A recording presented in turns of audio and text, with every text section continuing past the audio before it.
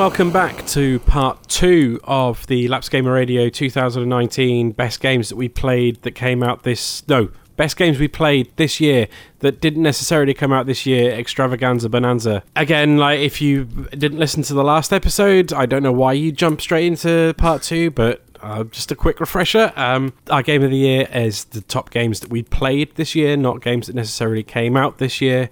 Most of them, I think, did come out this year that we're talking about, except Andy's. I think Andy's are all old, right? One. Maybe one. But a mixture of new games and old games. So we've already done our listeners' feedback for their favourite games that they played this year.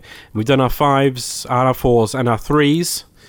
So before we do the final 2, should we do our honourable mentions? Yeah, let's do it. Okay. Adam, what are your honourable mentions? The games that didn't quite make it onto your list. So, Devil May Cry 5. Very. Nice. There's other games on my list in my top 10 that are just very well polished versions of existing franchises, and this falls in that same kind of category. Just a very well polished. Capcom took, I feel like, the best parts of Ninja Theory's DMC and kind of weaved them into their own style of game. It's super difficult if you want it to be, can be also super accessible if you want it to be. Next honourable mention is Tetris 99. Who'd have thought that they could make a good Battle Royale game out of Tetris, and they did. Keeps you coming back as they keep doing weekends where they unlock extra themes. I've not really gone back as much to play them because as soon as they did the weekend where they gave away the Game Boy one, I was set. I was like, I don't need any other skins. Super Mario Maker 2, really good game.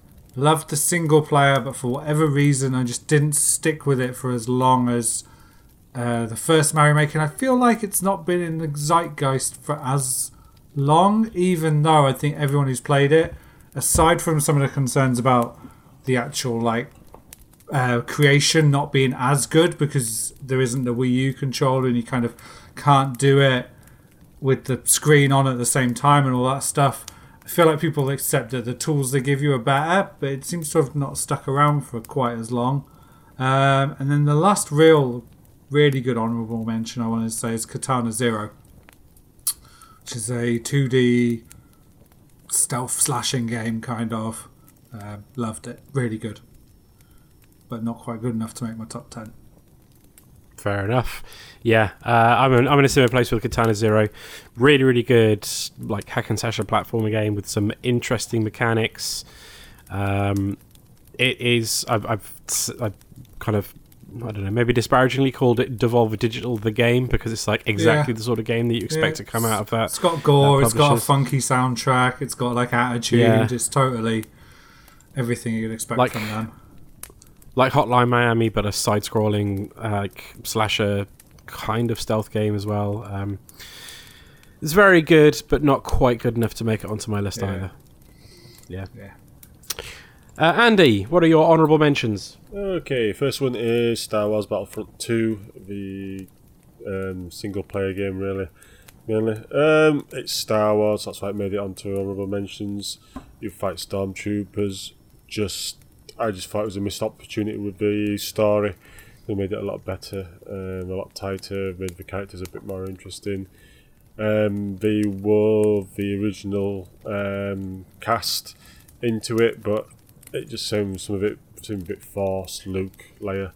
So, but overall, it was okay. The multiplayer aspect was good though. Quite enjoyed that. Next one, Raging Justice. This was just basically a homage to the old style beat 'em up games, but didn't really try anything new with it. But for what it was a lot of fun, updated with modern graphics and stuff. There was a lot of elements playing co-op with my brother. It was fun. And the last one was just Victor Vran, which is just a very solid dungeon explorer in the Diablo-like, but there was nothing really spectacular, but it was just a fun, enjoyable game. Chazzy? Well, as you know, I've not played enough games to actually have anything outside of my top 10. So what I've decided to do is pick games that I just think should be given honourable mentions in general. Games that I like that should be on everyone should give a try. So first up is Syndicate, not the original isometric game, but the first-person shooter. From a little while back. I remember that. Brilliant game, incredibly buggy, but was at the time was doing some incredibly cool stuff. It had a gun with bullets that shot round corners and stuff like that. Yeah, it was trying all kinds of stuff, and you could hack people and blow up chips in their brain and that kind of stuff. And it was doing some really interesting stuff, and it's a game that everyone should check out. It's not the greatest story, but like it was doing some really interesting things at the time. Second up is Resogun. So this was a best person sort of side-scrolling shooter, point leaderboard sort of game, but also a shmup. It's like just a bullet hell shmup. Yeah, bullet hell shmup. Yeah, but it was on a rotating cylinder. Yeah, and that game is just. It's made by, I believe it's made by Housemarque. Housemarque, yes. Yeah, the same people who did another game that I was going to put on the list, which is Nex Machina. Oh, Nex Machina is so good. So both of those games are absolutely incredible. Very stylish, very quick, and just so much fun to play. And then obviously the last game I wanted to put on this list was Enslaved, which I think everyone should play. It's a perfect 7 out of 10, but just a wonderful little story, really clever retelling of the Journey to the West story, and some really brilliant performances in that. So they're my honourable mentions. Housemarque were the best at that sort of arcade game, and because people didn't buy them and it's not profitable, they don't make them anymore, which sucks. Crying shame, man, because they were the best. Like Resogun and Nex Machina, and there was another one as well. They put 2 out in a year. They were all brilliant, like bullet hell shmup sort of games, different twists on them. And unfortunately, not enough people played them, or not enough people bought them, so it didn't make financial sense to keep going, which is a real shame. But at least we'll always have those 3. That's it. Right, my honourable mentions. First of all, The Legend of Zelda Breath of the Wild. I can't put it in an actual list because it was my number 1 the year it came out. And if I had my way, it would be number 1 every year. I've been playing it again recently, just because I realised that I never played the Champions Ballad DLC that came out about a year ago, possibly a bit more. So I, instead of like just jumping into my save file and just jumping into that DLC, I just started the game over from the beginning, and I've been playing it every day since then, on my lunch breaks, a little bit in the evenings here and there, whenever I just didn't fancy playing anything else. And I've spoken many and written many words about that game. It is an absolute masterpiece, and it never gets old. What else? Valfaris, which I can't put on my top 10 because I just haven't played enough of it yet. But it is that game is metal as fuck. It is a 2D like side-scrolling action platformer. Looks like it would be a Metroidvania, but it's not a Metroidvania. It's just an action platform with lots of guns and weapons, and a character who headbangs to the ridiculous metal soundtrack every time he picks up an upgrade. Is grimy and gritty and filthy, and I absolutely love it. It's really, really good. I played that at EGX, and I thoroughly enjoyed it. Got lots of sort of almost like sort of Dead Celly vibes from it, but obviously it's more of a sort of a Contra game than it is a Dead Cells game. That's what that more like. Yeah, it's more like a Contra. It's not a roguelike either. You don't have, it's not run based. If you die, you just go back to the last checkpoint. That's it. And the only problem I had with it is that I couldn't get the diagonal down to work properly. Like you couldn't run and hit point down and diagonally, and I had all kinds of issues with that. So there's that's obviously by design, and it caught me out every single time. And that was like the way I died every single time in that demo. So yeah, it's just like little things like that where it's like, oh, you're obviously being slavish to that kind of the ethos of those types of shooters from back in the day. But I really wish you hadn't have put it in, because that would have made it so much more fun. But for me anyway. Yeah. There you go. Yeah, it's one that I will. I'll go back to, and I've left it off my actual list, just because I haven't played enough of it to really warrant it going on there, even at number 10, unfortunately. But it would win the award for the most metal game I've played this year, for sure. One Night Stand is a really interesting point-and-click narrative adventure.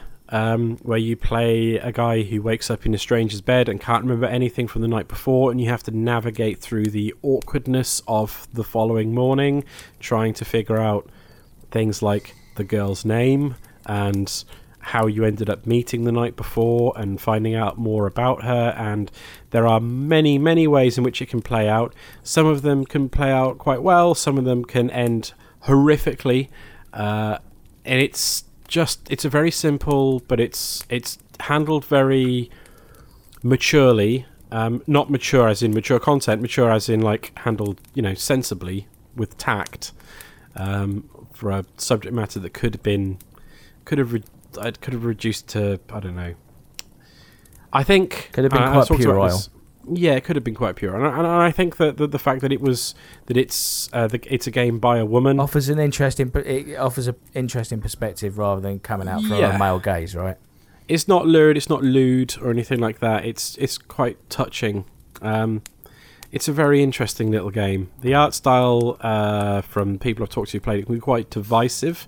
I quite like it. It's almost rotoscoped in a way, but it's an interesting game. And it's kind of like rekindled my appetite for like narrative, like that sort of like point and click narrative sort of game.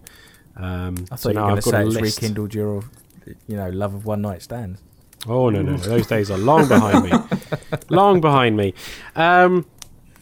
Detroit's Become Human. It was never going to make it onto my top 10 because only 2/3 of that game are good, but that's more of a good game than David Cage and Quantic Dream have made before, in my humble opinion. I really, really did not get on with Heavy Rain. I found it annoying at worst and laughable at best. And I played a little bit of Beyond Two Souls, and I thought it was just utter and David Cage is not capable of writing a coherent, well-written story, and I was incredibly worried coming into Detroit Become Human. The only reason I played through it is because I got it for free. I was incredibly worried because it's covering subject matter that's quite close to my heart, because it forms the basis of some of my favourite pieces of sci-fi media ever. And 2/3 of the story are handled incredibly well. 1/3 of the story, involving a character who basically becomes Robot Jesus, is just hokey and awful. And at one point, he utters the line, "We have a dream," and I wanted to punch my TV. But overall, it was quite good. And because that's such an achievement for Quantic Dream, I kind of had to give it an honourable mention. It's, if you can get it for free, like it was on PS Plus recently, or you can pick it up dirt cheap, or just borrow a copy and play it, it's worth checking out. Some of the performances are fantastic, and like I said, 2/3 of there's 3 main characters, and 2 of them, their storylines are great, but the central character is just really bad, so be prepared for that if you're going to play it. And finally, Untitled Goose Game, which I really, really like, but I can't quite squeeze it on my top 10. What should have been just a silly joke is actually a pretty decent puzzle game that doesn't outstay its welcome. There is a lot of humour in there. It's very quaint, it's very charming, but there underneath that there is some really fiendish puzzles to figure out, and once you look past all the memes and the mess with the honk, you get the bonk jokes and whatnot, and being able to terrorize small children so they have to hide from a goose in a phone box and stealing their glasses and then untying their shoelaces and making them fall over in a puddle, and all the horrible things that you can do in that game. It's actually a really good puzzler. So if you like that sort of, if you like a game with some puzzles in, it's worth checking out. But for some people, it did not extend beyond the silly joke. But I quite like it, but not enough to make it onto my top 10. Speaking of our top 10s, let's jump straight into our final twos.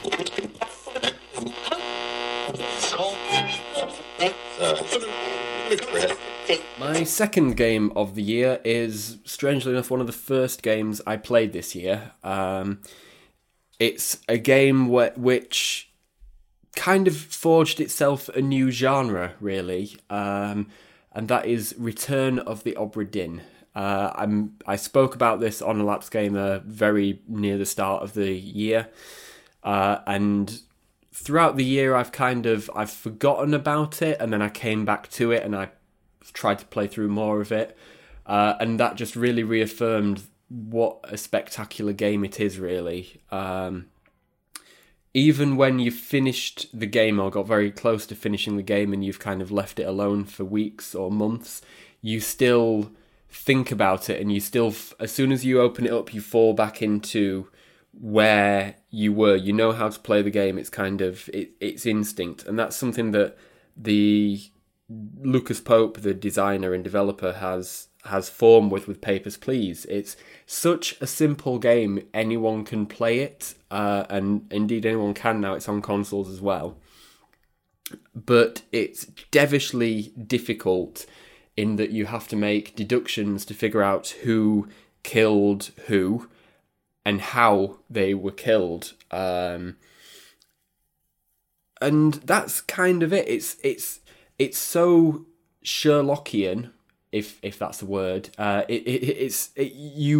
It puts you in the feet of a detective in not traditionally a detective setting, and I think that's to its benefit. It really, when you see screenshots and you kind of see that it's on a ship and there's pirates or that kind, you get that kind of feeling. But the actual game, it's a puzzle game.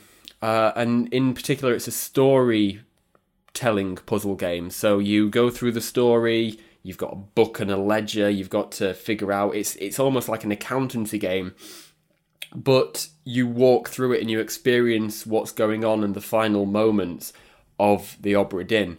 And it's just such, there's only a few games every year that really change the way that you perceive games and the way that you think a game can be played, or experiences that you think you can take away from games. And for me this year, Return of the Obra Dinn was the only game I played that did that. Everything else was kind of samey. You know, you've got Sunset Overdrive, it's Tony Hawk with a zombie game. Link's Awakening, it's a Zelda game. Destiny 2, it's a looter shooter. Return of the Obra Dinn, I don't know any other game like it. It's absolutely sensational, and I really, really hope that more people go out and play it. Adam. Yes. What is your number 2 game that you played in 2019? My number 2 is Apex Legends. Hey. So I guess we kind of talked about it a little bit last episode. For me, everything you said kind of applies, but the other thing is, so I played Fortnite a little bit. I think after my third game, I got a Battle Royale, as it's called in there, and I was like, right, that's enough of Fortnite for me. I've never been back to it since. Played quite a bit of PUBG at the time. Never did manage to get a chicken dinner, and then kind of just fell off it. But Apex, like, we've played some online. I've got a couple of friends here that play it. I think the class-based system brings a little bit more variety that the other Battle Royales don't for me. And Like Titanfall 2 was one of my favourite games the year it came out. And even though they've done away with the Titans and not every character is the most maneuverable necessarily, there's still that sharp, tight controls that it has that I don't feel like any other Battle Royale, perhaps with the exception of Call of Duty Black Ops 4, has. Like PUBG's janky for sure. Fortnite has a lot of other stuff going on with all the building mechanics and stuff. It would never claim to be a Twitch and shooter, but Apex has enough, and yeah, I just love it. I love everything about it, like the music when you drop off, the crescendo that plays when you drop off the drop. Good. It's just so good. They made a bit of a hash of their first Battle Pass update, but since then it feels like they've been knocking out of the park. They had a solo mode, they had a duos mode, they had like a cool zombie mode, they added a second map.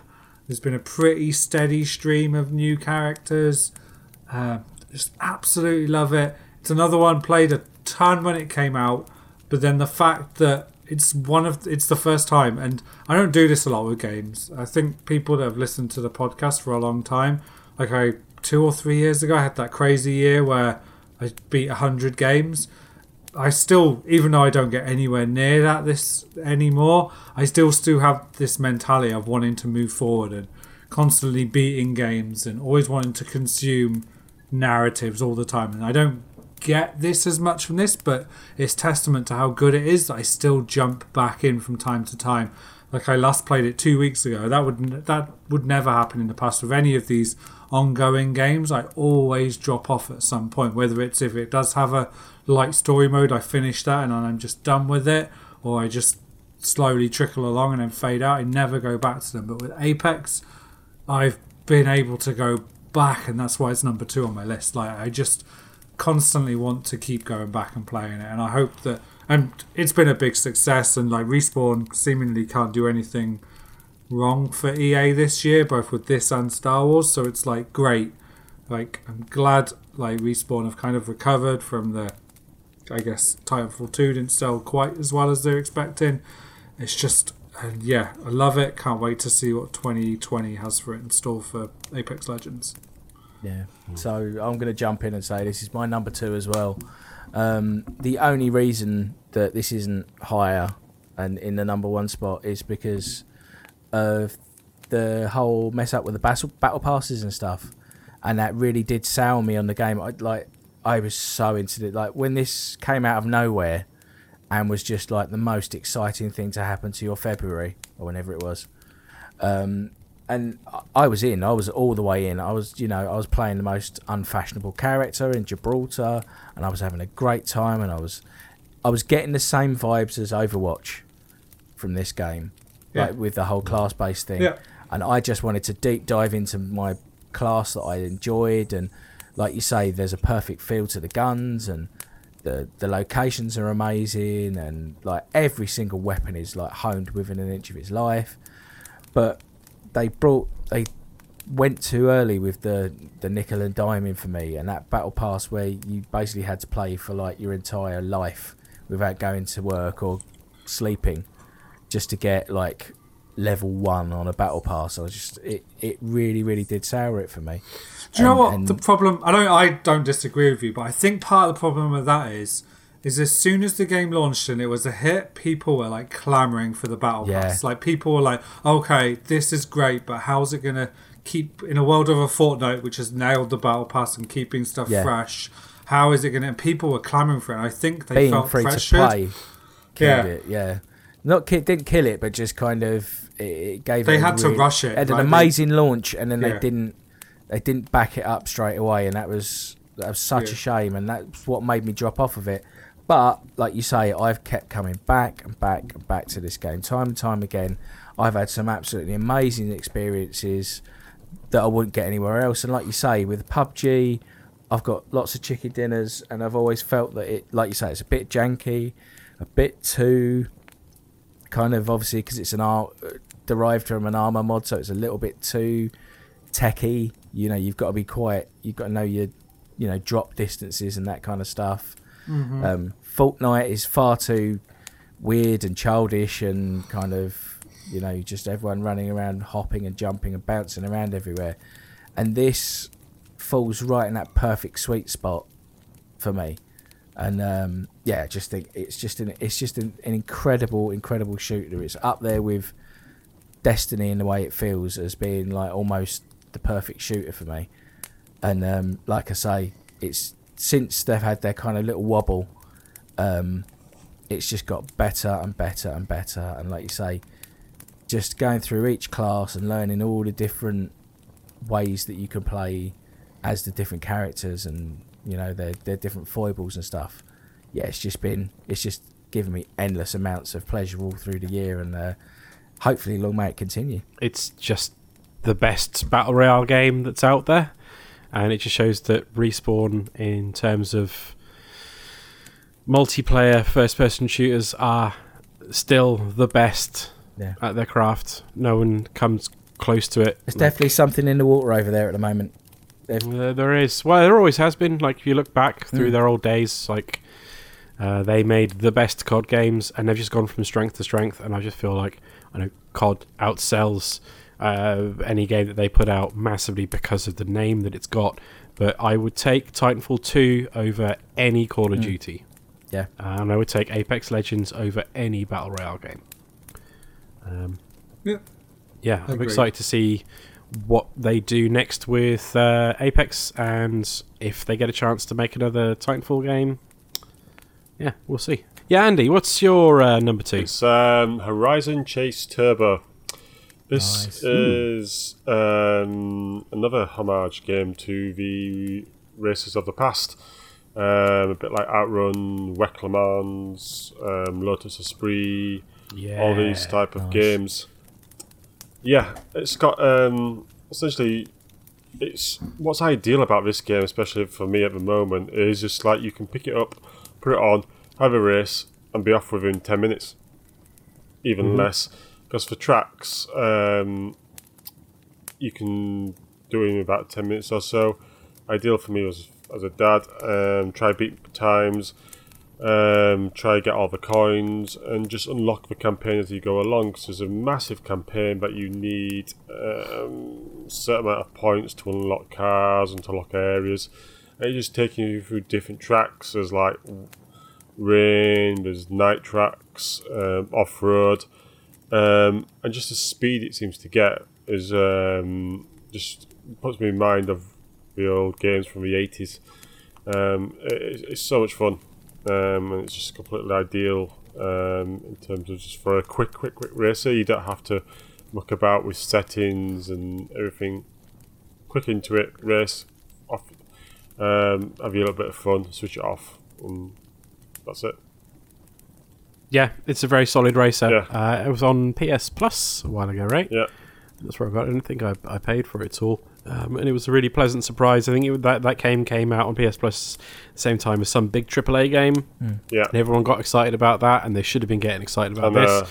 Because it's, if you like those retro throwback racers, it's excellent. I need to get back on that because it's got leaderboards on there, and Colm and Justin have got faster times than me on quite a lot of tracks, and I will not let that stand.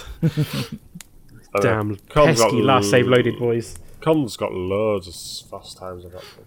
Yeah, I know. How does such an old man manage to get such fast times on that game? I don't know. I don't know.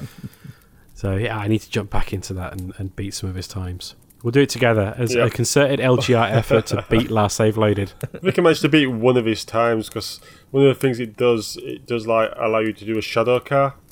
Yeah. And some of I was racing top speed, and all of a sudden he's just racing ahead, and I think at one point lapped me. I was like, oh come on. He's cheating. He's got to be cheating. Right, my number 2, which I did almost put in at number 1.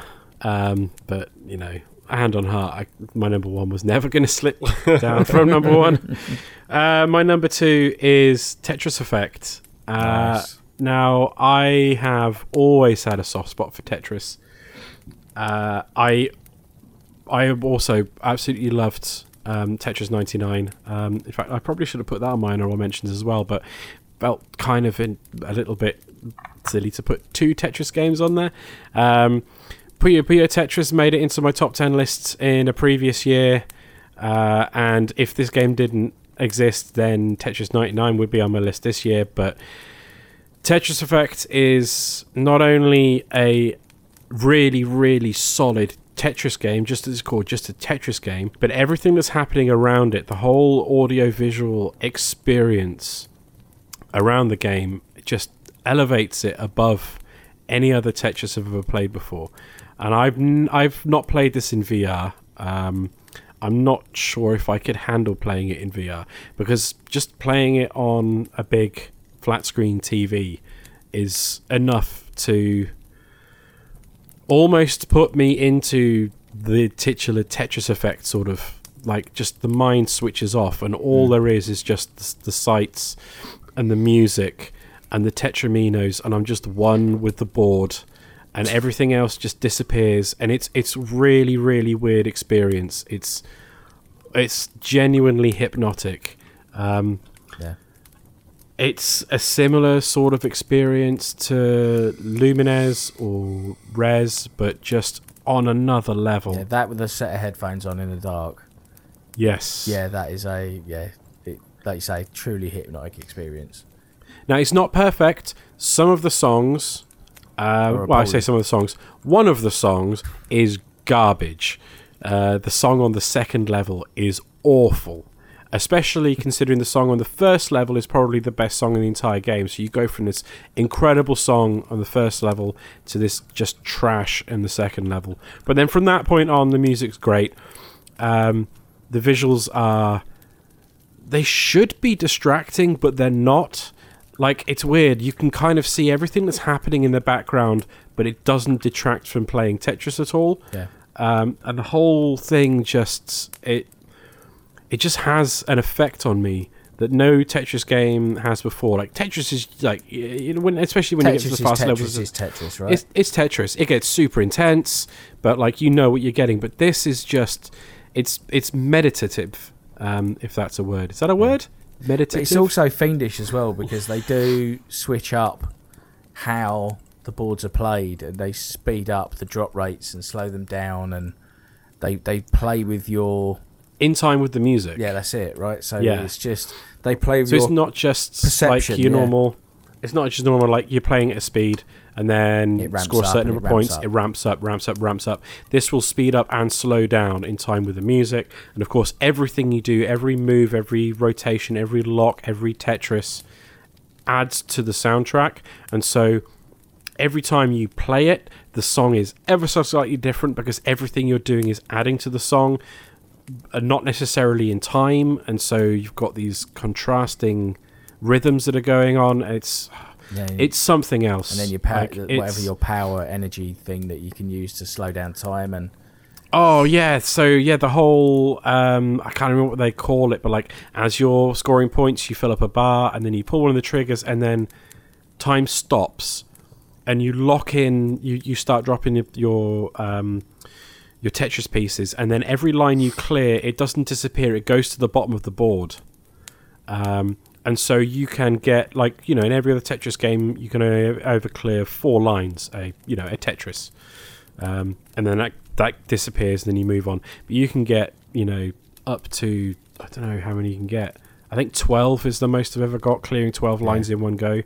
And when you pull it off, it's just like an explosion of music and lights and sound. And, I've seen an Ultimate Tetris on a video somewhere, and I think that was like sort of in the sort of 20 lines and above. Can't remember now. Yeah, it was insane. Absolutely insane. It is. Yeah. Right. The big finale. Yay. Let's do our number ones.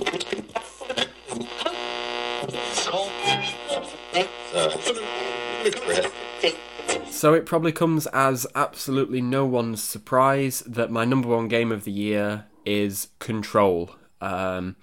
Obviously, Control is game by Remedy, who made Alan Wake, which is, of course, my favourite game of all time.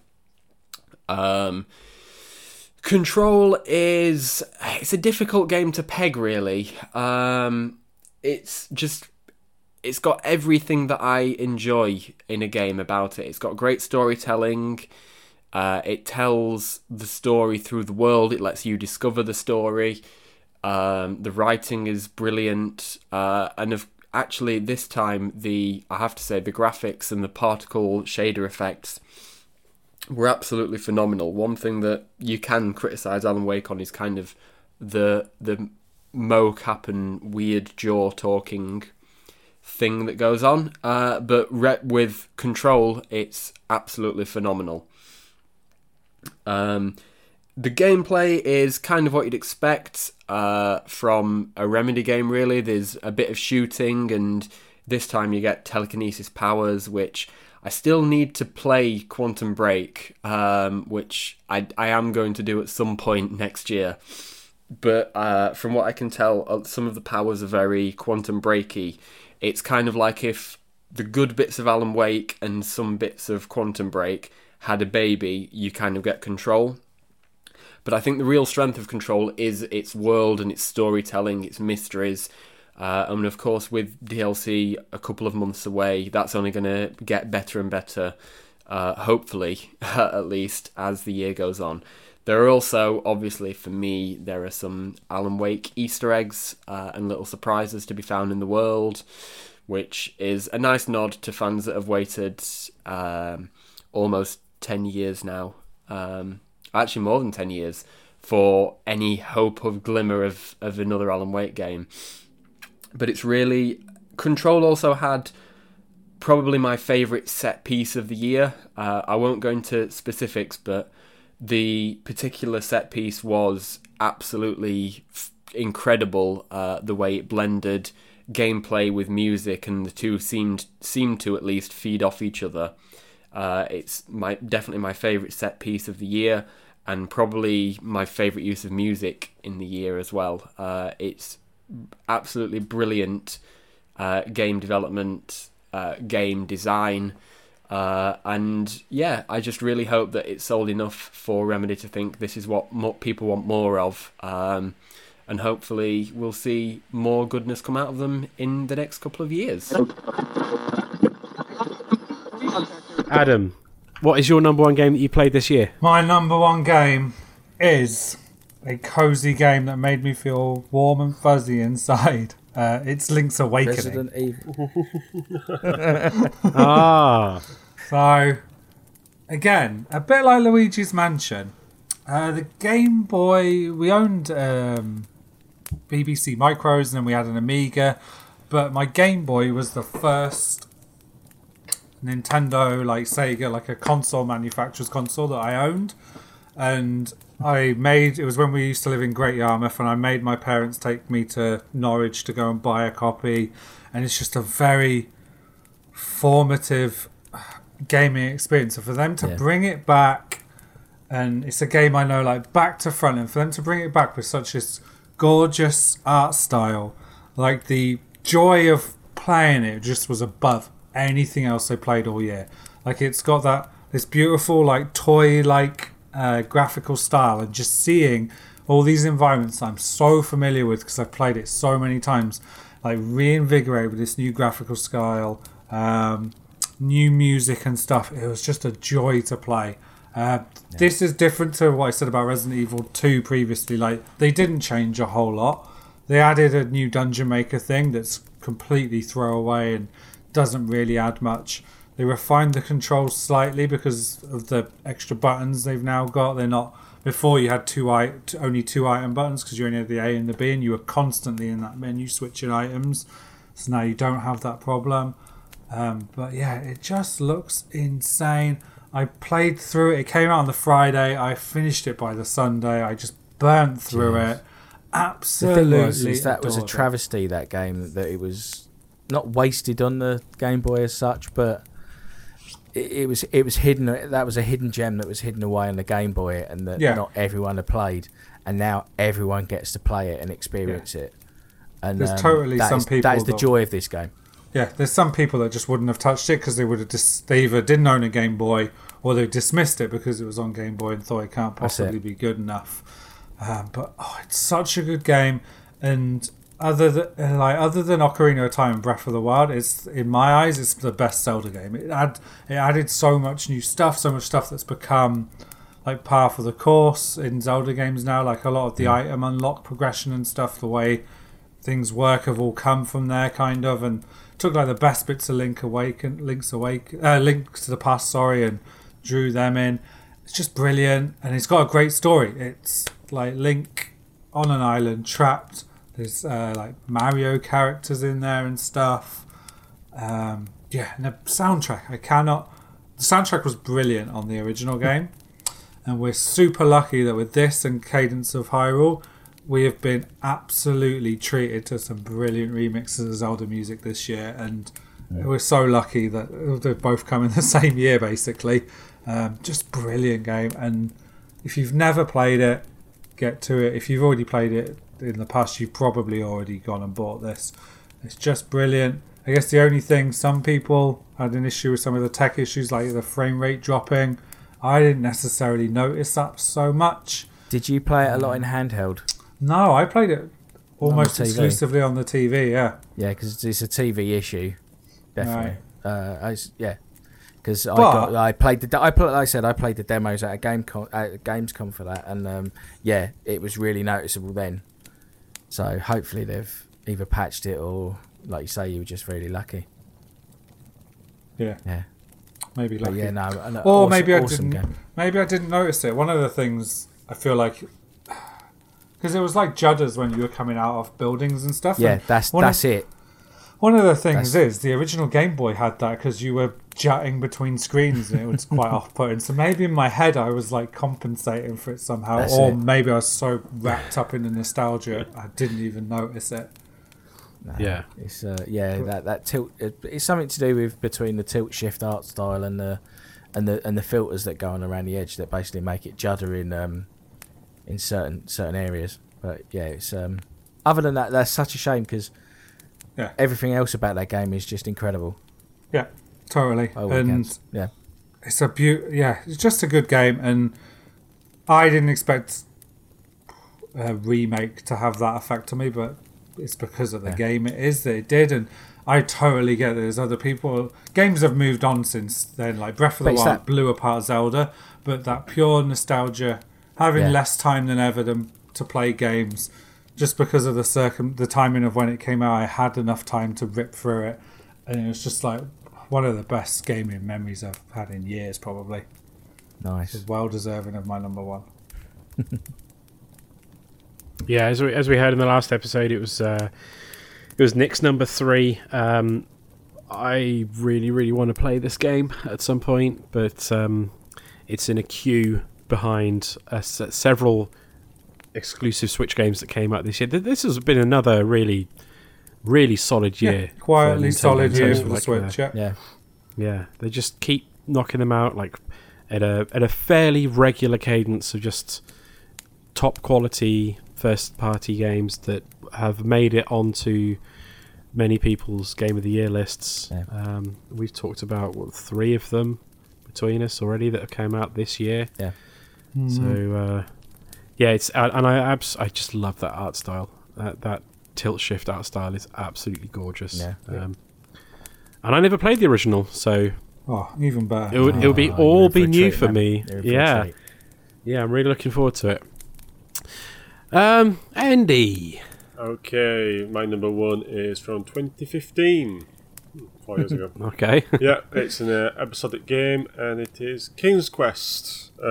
Which was a remake from the games back in the 80s, and I think it was like 4 or 5 King's Quest various games. Anyway, this came under the Sierra brand, and it was an attempt by Activision to re-release or remake these old games and see if there was an audience for it. This one was very underrated. It went, I felt, under the radar quite a bit. It was at the time when Telltale were having a lot of problems, weren't they? Yeah, at the time? Yeah, but Telltale were dominating it because there were a lot of licenses. There was a lot of licenses, and this one came out. It's a 5-part quest, and you take the part of Graham, and you are sort of flashback in the past, and he's retelling the story of how he became king, the things he has to do, fighting the wizard, fighting the dragon, etc., etc. And just the script is very Monty Python-esque. The puzzles, very straightforward, but still leave you scratching your head a bit. Certain parts of me may get sort of confused when you have to backtrack of it, but it was just such a fun game. The art style was really good. It tops really most of the Telltale games that I've played, and it's such a shame that this went underrated, and I really enjoyed it when I played it at the start of this year. And it was, all of the episodes are really well reviewed. Yes. People who played it have nothing but good things to say about it. But yeah.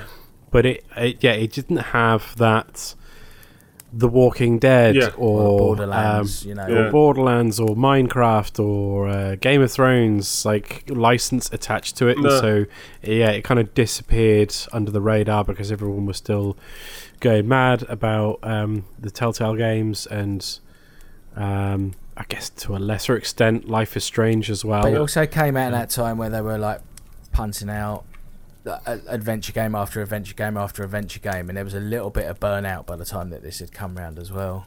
Yeah, it was kind of like people didn't really want to pick up another one of these, even if it was good. This was another PS Plus joint, right? It was a PS Plus joint. I think at least the first episode. I mean, the first episode is free, and I think there was a problem with maybe the episodes being a bit too far apart. Like these episodic games, they do have that issue, but if you are a fan of the Telltale games, you need to play Kids Quest because it's so much fun. And the script is 10 times better than virtually every other Telltale games. I hope you're not including The Wolf Among Us in that. Yeah, I'd say so. Oh, come on now. That game with that, I bloody loved the Wolf Among Us. Wolf Among Us is a great game, but this one is probably the best one I've played in terms of the adventure game style. It's in my PS Plus library. Puzzles are better in the King's Quest games, I feel. I've only played the first episode, but I feel like those use item to do stupid thing to create. I feel like that cadence is better in the King's Quest games than it is in any of the Telltale games. Yeah. Telltale kind of abandoned that after The Walking Dead. Wolf Among Us had a little bit of it. Some. Yeah. But they did abandon it. But even then, in The Walking Dead, it was always there wasn't a flow between it naturally. It was always have one item, solve one puzzle, move on to next thing.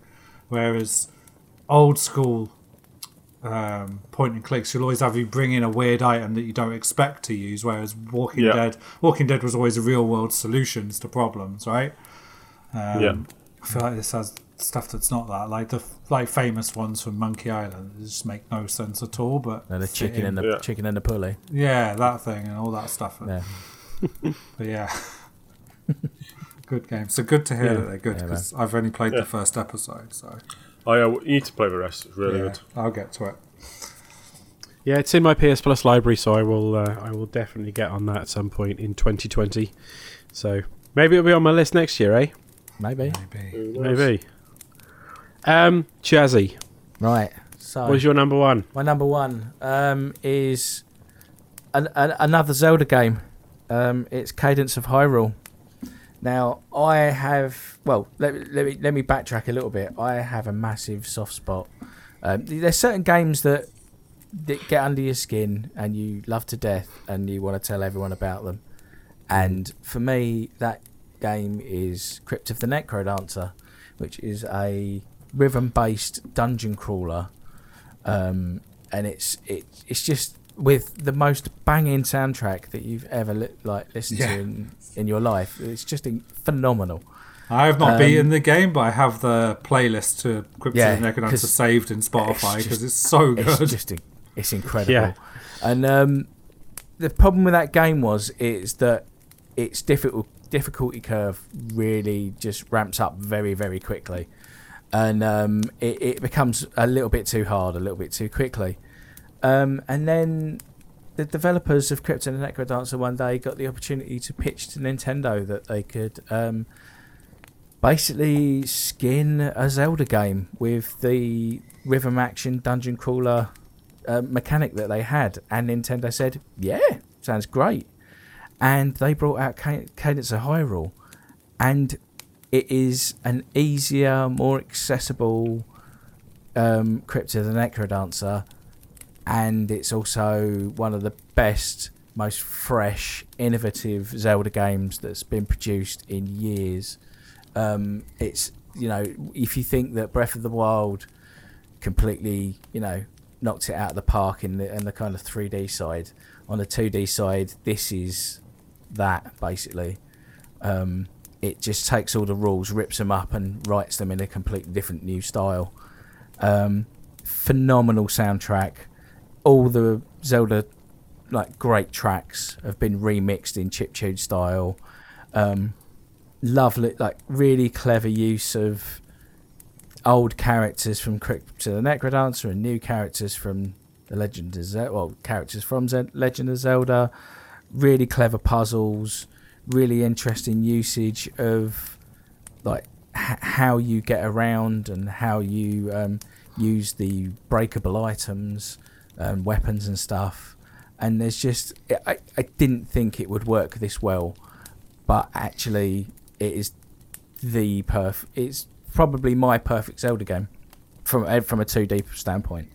And yeah, just it's as though Christmas, when I heard about it, it was almost as though Christmas came early and someone said, here's one of the games that you absolutely adore, and we're going to smash it into the franchise which is closest to your heart, and Merry Christmas, have it for yourself.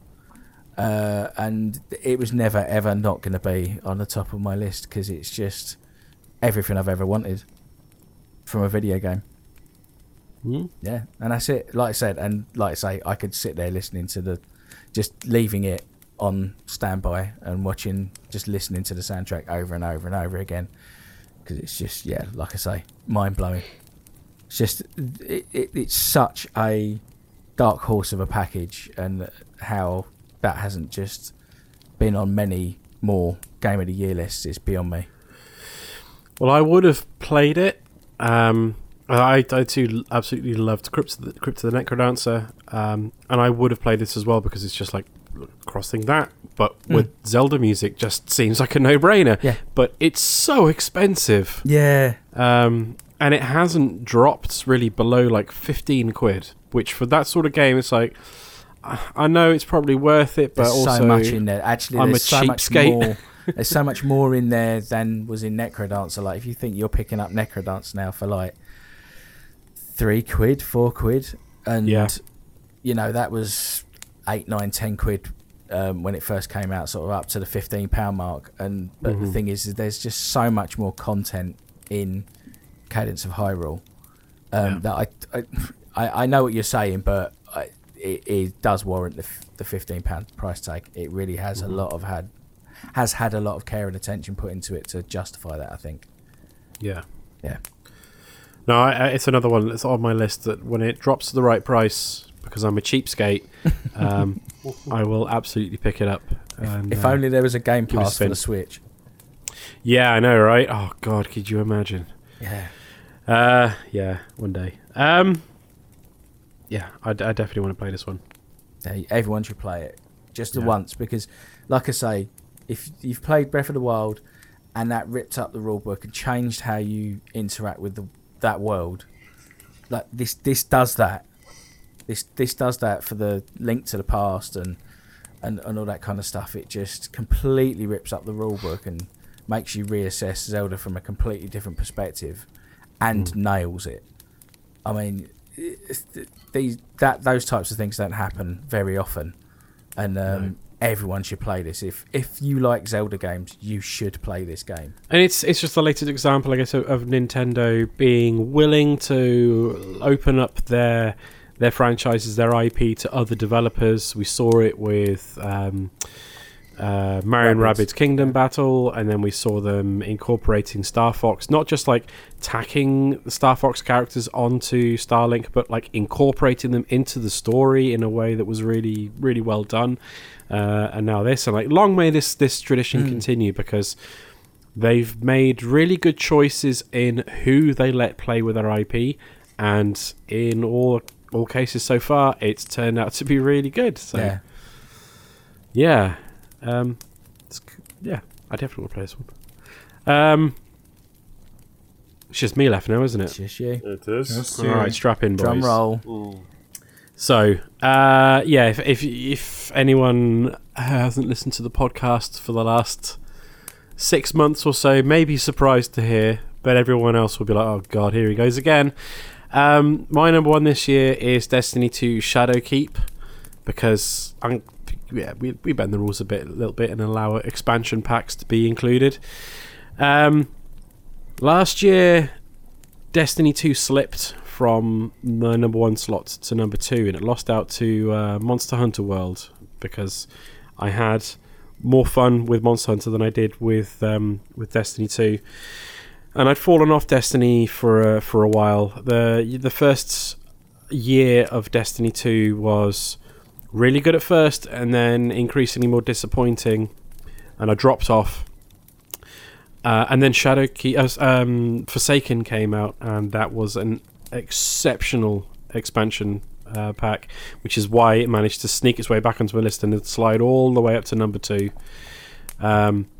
Like, they, in a similar way to how they'd saved Destiny 1 with The Taken King, Bungie saved Destiny 2 with Forsaken. And for the following year, they just kept on adding more and more content.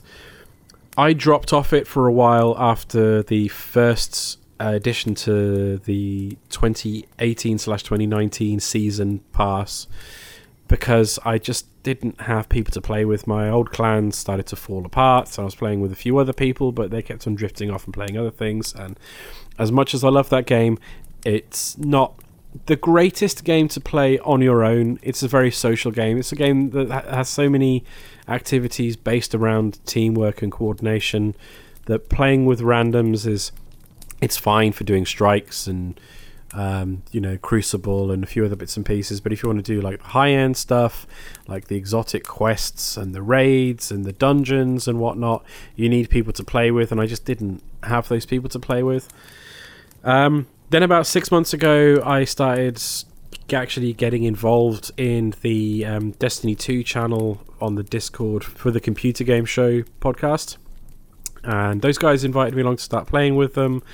And within the first evening that I played with them, they managed to carry me through 2 of the high-end exotic quests to get me to the more elusive weapons in that game. And from that point, I've been playing with them most nights every week. I checked my Destiny 2 heat map a while ago, and there's like a whole desert where I was playing maybe once every 3 or 4 weeks at most. And then I started playing with these guys, and it's like every day, every single day, with a few exceptions, that I've been on Destiny for some period playing with these guys. And it's culminated in the latest expansion, Shadowkeep, which continues what Bungie did with Forsaken. Overall, the actual content is not as good as Forsaken, but only marginally not as good. It's still an incredible piece of DLC. But it's the other changes they've made. Since going independent, they've kind of embraced the MMO title, which they kind of shied away from when they were under Activision's wing, possibly at their behest. I don't know. I don't want to speculate on that. Maybe Activision thought that if they called it an MMO shoot, it would scare people away, whereas it just makes me more interested to play the game. And they made huge sweeping changes to how all the systems work to make it more like a traditional MMO. So many more customization options, so many new ways to build your character, to specify to spec your character in a particular way to suit the way that you like to play. And so there's a whole group. There's a couple of dozen of us that play in this clan on a regular basis, and no two of us have got the same build. We all have very different builds that play in different ways, and we specialize in different things. And that combined with the content that they'd released over the last 9-10 months or so for the end of last season, and the stuff they've added in with Shadowkeep, it's just become such a more rounded game.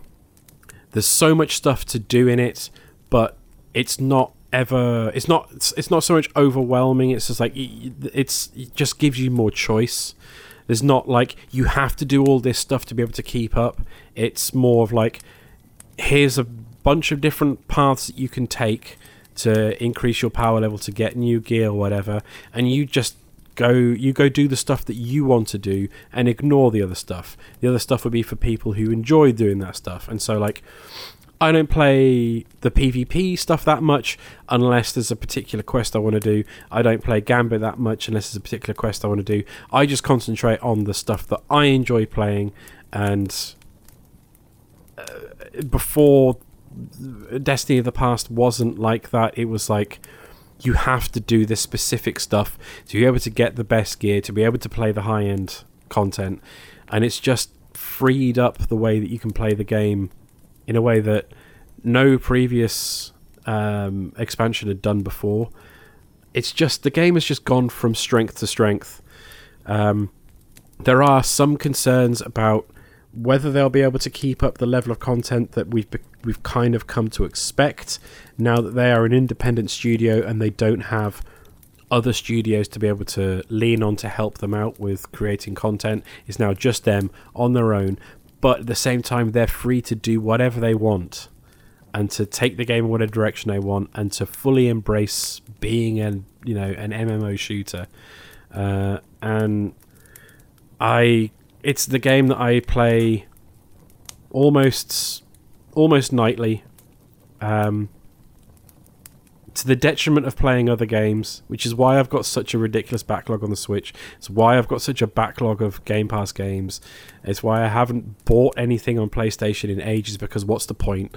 I'll just end up playing Destiny instead. It's the game killer. Most of it is the quality of the game, but a large part of it is also the community of people that I play with. So yeah. I guess my joint game of the year goes to Destiny 2 Shadowkeep and also the computer game Pod Show Clan for helping me, fall back in love with Destiny. Everything good about that game has always been for me the community aspect of it, and whether I was helping Sherpa people through stuff or other people helping me do nightfalls or calling out onto Twitter and, like you say, getting a group together and just hanging out and doing patrols. It's that game is nothing without its people banding together outside of the game, and that is its true strength, I think. Yeah. And then just add in all the stuff that Destiny has always been an incredibly solid shooter, one of the tightest, one of the best feeling shooters out there. Just like the feel of shooting an alien in the head and watching its head pop off and everything, and the way the guns feel and everything is just, it's always felt great, and it's always looked great. And the mission structures have, on the whole, always been really good, and the raids have, on the whole, always been really good. But then I'm one of those people that gets really suckered into the story and the lore. It's like, I've spent hours reading the lore tabs and stuff like that. I'm really into the story of Destiny, and there's so much stuff there if you want to dig into it. There's a lot of game to love, and I spend an inordinate amount of time in it. Probably too much. I think we're going to have an intervention soon, mate. Yeah. Yeah, probably. 2020, no more Destiny talk. That's it. But there's always like ebbs and flows. Like it's just been because there was a new expansion and a new season of content launched at the same time. There's just been a lot on over the last like couple of months. Yeah. And now we've reached like the tail end of that season. I've actually been able to take a little time away and play some other games. And then the new season will start, and then there'll be like, flurry, everyone will come back, and then we'll play through a bunch of content, and then, it'll calm down a little bit, and I can go away and play other stuff. It's like, it's the way that the season model is structured. It means that there's like, you can go away for a little while and do some other bits and pieces, and then come back. But also that the way that they've said that seasonal content is temporary, and each season has a definitive story that begins and ends, and then it'll move on to the story will continue with the next season, and the content, the seasonal activities for that particular season will then go away. It also means that I can't ever leave it alone for that long, because there's stuff there that I want to do that I might not ever be able to do again. I could go on about Destiny 2 for hours, and maybe at some point I'll grab a few people from the clan and we'll actually do that. We'll do an episode where we just chat about Destiny for 6 hours. And everyone out there who's sick to death of me listening to it can just skip that episode. But so you listen to Mark's new podcast, You Are My Destiny. Yeah. Coming soon to iTunes. Yeah. I won't. Yeah, I'll stop talking about it now because there's just so much about it. I love that game. It is. It may come up on another episode when we talk about possibly our games of the 2010s. Yeah. I think that's going to be a strong contender for me to be on that list. I know I'll be alone in that, but so that's the thing is you've got to start downplaying it a bit now, so that like when it comes to that time again, we're not too sick of it. Yeah, that's it. Well, it's just with a few, like there's been periods where I've fallen away from the game, but since 2014, Destiny has been the game that I have played the most. Yeah, by a long way. It's like I would have put it on my game of the year if it wasn't for the fact that I'd played it solidly for the last 2 years. But I would have put Overwatch in that same kind of category, and I could go on it about it for hours and hours and hours. But because it takes up so much of your life, that's Destiny for you. And when it's something that's just so ingrained in your everyday, it's difficult not to talk about it and not have like constant thoughts about it, isn't it? Yeah, I mean, I never got into WoW. I played a good chunk of Final Fantasy 14, but not anywhere near as much as people often put into MMOs. This has been my World of Warcraft. Yeah. This is my WoW. Yeah, and I love it. And Shadowkeep is an excellent expansion, and that's why it's my number one game that I played this year. Nice. All right, rant over. Should we wrap this nonsense up? Yeah. I'll tell you what's good over. Loads of different games. Yeah, exactly. For everyone. Exactly. Loads of different games. Mark picked a game he almost picked for Game of the Year last year. 2 Zelda games and a Telltale game. And a football game on the phone, which I've downloaded. That sounds mad, and that is definitely I'm itching to play. Yeah. So yeah, I'm gonna start playing that as soon as we finish recording this. I'll text you later, Adam. Sure. All right, yeah, that'll do it. That's our the best games that we played in 2019, 5 through 1, and honourable mentions. We'll get our top 10 lists up on the website at some point over the next few weeks, hopefully. Yeah. Okay. And then, I don't know, we'll maybe have a couple other pods out over the Christmas period. We'll see. We'll see if we can get people together to record. Have a wonderful Christmas, or wonderful Hanukkah, or Kwanzaa, or whatever it is that you celebrate. Have a wonderful, Festivus, the real winter festival. We shall be airing our grievances and having a feats of strength later on. But yeah, have a lovely Christmassy, wintry period and New Year. and we'll see you in 2020. Goodbye. Bye.